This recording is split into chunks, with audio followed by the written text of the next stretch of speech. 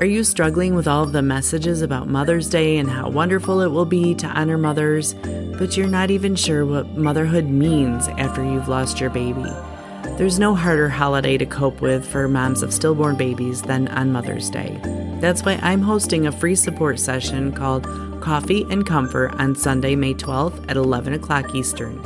We'll get together for an hour before the day gets started and talk about the guilt and what-ifs that so often come after this type of loss. And I'll help you create a plan for the day that honors both you and your baby. The best part is, we'll gather together with other lost moms who really get exactly how you're feeling, so you won't feel alone. Together, we'll navigate Mother's Day and learn how to get through this tough holiday with ease. Save your seat at jennifersen.com/coffee or click the link in the show notes. Hope to see you there. I'm Jennifer Sen, a certified life coach, married mama of 2 sons, twin angel babies, and a rainbow baby, and this is the Navigating Baby Loss podcast. I'm on a mission to help stop the isolation, shame, and lack of self-confidence that often comes with stillbirth loss, and to show you that you still deserve to live the life you've dreamed of. Pull up a cozy seat, pour a cup of coffee, and prepare to hang out with a caring friend who's been through it and can show you the way. Give yourself permission to heal in your own way on your own timeline. If that means that you need to keep it to yourself and process in silence, because that will truly serve you best, fine, do that. If it means that you need to take a year or 2 to process fully and get past all the firsts that were missed, then great, do that. But don't let anyone, even yourself, make you feel like your grief is out of time or inappropriate. Don't keep it quiet to make someone else more comfortable if talking about it and remembering your baby is an important part of your own healing process. Hello and welcome back. I'm so glad you're here. Today I'm talking to you about permission to heal. Why do you think we don't give ourselves the permission to allow ourselves the time to fully heal after the loss of our babies? And if we did, how different would that outcome be on the rest of our lives? First, I'd love to take a look at what's behind someone not allowing themselves to take the time and energy they need to heal from the loss of their baby. Parents who have suffered the loss of a pregnancy or stillborn baby are notorious for trying to rush their healing process and move on. No one likes to sit and grieve because it's uncomfortable. And when we're faced with uncomfortable things, our instinct is to do whatever we can to make it better as fast as possible. We're given all kinds of quick fix advice on so many things in life to deal with the uncomfortableness of pain. But this is something we're forced to just sit in pain with. There's no fix to it. There's no magic pill or stretching exercise, or we can't physically move to another location to get rid of it. None of that will fix what we need to go through. And the only way through it is to actually feel it. Luckily, insert sarcasm, we all have people in our lives who let us know we're still young and we can try again, or that it was just meant to be. It's a nice thought, but what about the couple who have spent thousands of dollars and have reached their limit for this one last try IVF? Or for the mother who had to have an emergency hysterectomy because she had a uterine rupture? Before we can accept the possibility that maybe we could try again or see any of the blessings that were brought to us in this very short time we were with our babies, we need to do our best to try to heal. To me, it seems like there's an imaginary timeline. There seems to be a period of time that's deemed acceptable, and usually they're set by people who have never experienced a baby loss themselves. Have you ever noticed this?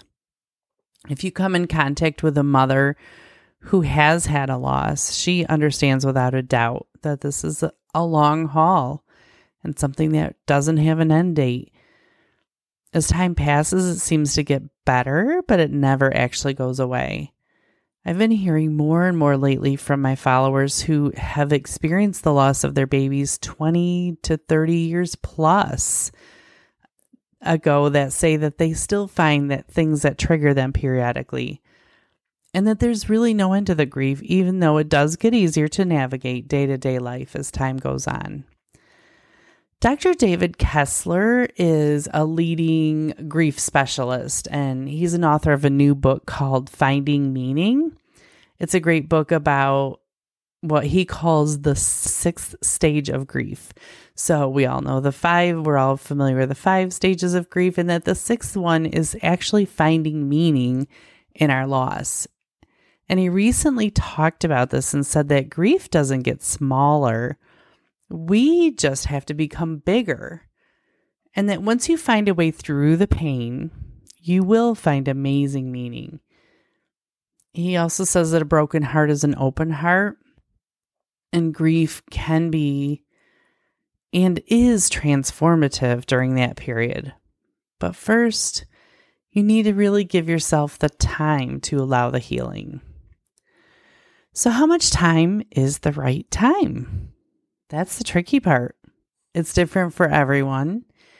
It's as unique as the person who is grieving as well as the person who's left us. That's why I think it's so hard for parents of babies to process the loss.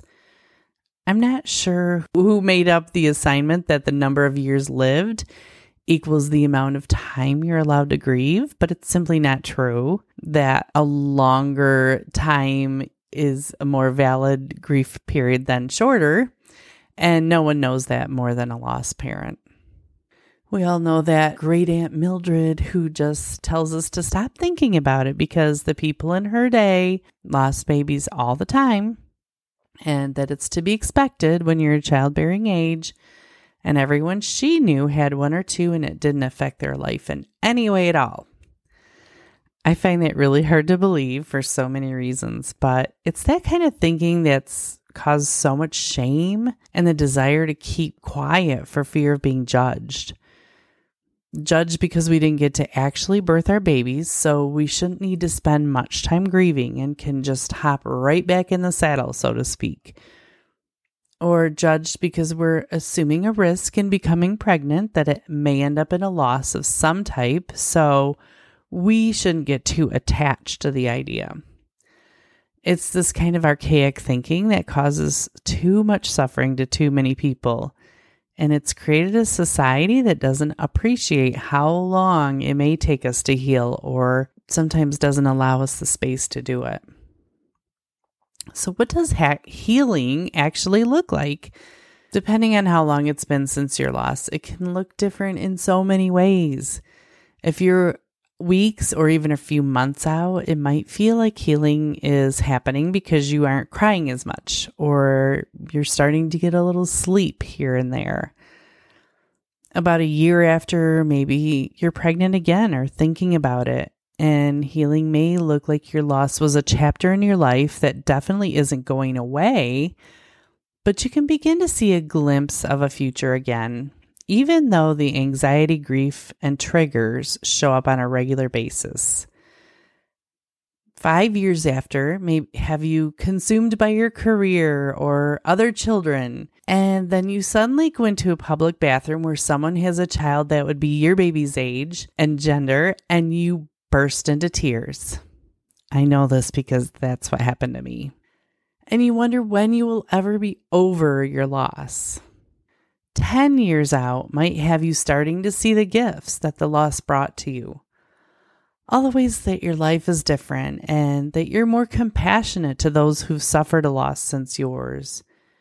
Maybe the way you love your children harder than you ever could have without this experience, and an overall passion to be kinder to people in general because you can't see the scars they are trying to heal themselves. I knew before I left the hospital without my twins that this was not going to be the end of the story for me. I longed to hold a baby in my arms, and God willing, I would as soon as I was safe to do so. I suppose it was my way of feeling like it was a method of healing, yet when I became pregnant again 5 months later, I don't think I was prepared for the mixed emotions it brought up. It was very clear that this new baby wasn't replacing the ones I lost.